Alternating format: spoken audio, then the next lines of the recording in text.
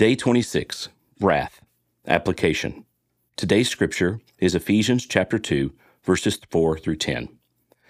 But God, who is rich in mercy, because of his great love that he had for us, made us alive with Christ even though we were dead in trespasses. You are saved by grace.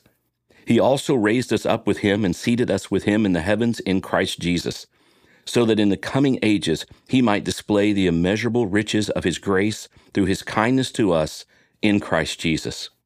For you are saved by grace through faith, and this is not from yourselves.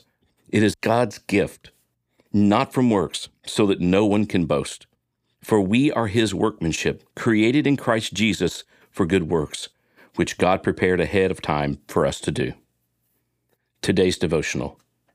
If disobedience leads us to experience the wrath of God, then logically, obedience is the antidote to experiencing his wrath.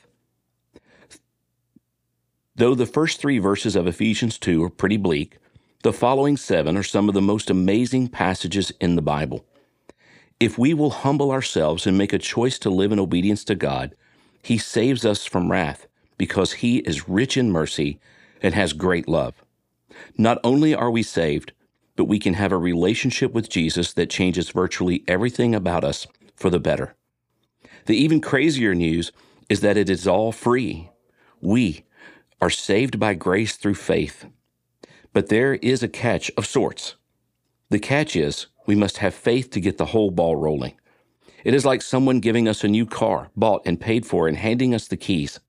Though the car is free, we must take the initiative to insert the key and turn on the engine. This is how our faith opens the door for a relationship with Jesus and salvation from eternal separation from him. With true faith comes obedience to God. Our natural response to his free supernatural gift of salvation that we cannot earn is living out our faith through works such as prayer, reading the word, being in a church community, and serving the world around us. Verse 10.